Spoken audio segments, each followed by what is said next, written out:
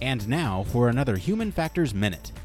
Virtual Manufacturing and Response Surface Methodology, or VMRSM, is a method in ergonomics to use computerized tools and statistical analysis for workstation design. Computerized tools help assist and enable an individual to simulate and evaluate a large number of design configurations with respect to multiple performance measures. Many of the tools available have the capability to model a workstation, but fail to model the interaction a user may have with a given workspace. By combining the virtual modeling tools with an analysis by the ergonomist, human performance and ergonomic needs can be assessed to design these workstations. The advantage of this method is that many computer tools are defined by metrics, like height, length, and depth, and this frees up the analyst to focus on workflow rather than specific parameters. This has been another Human Factors Minute.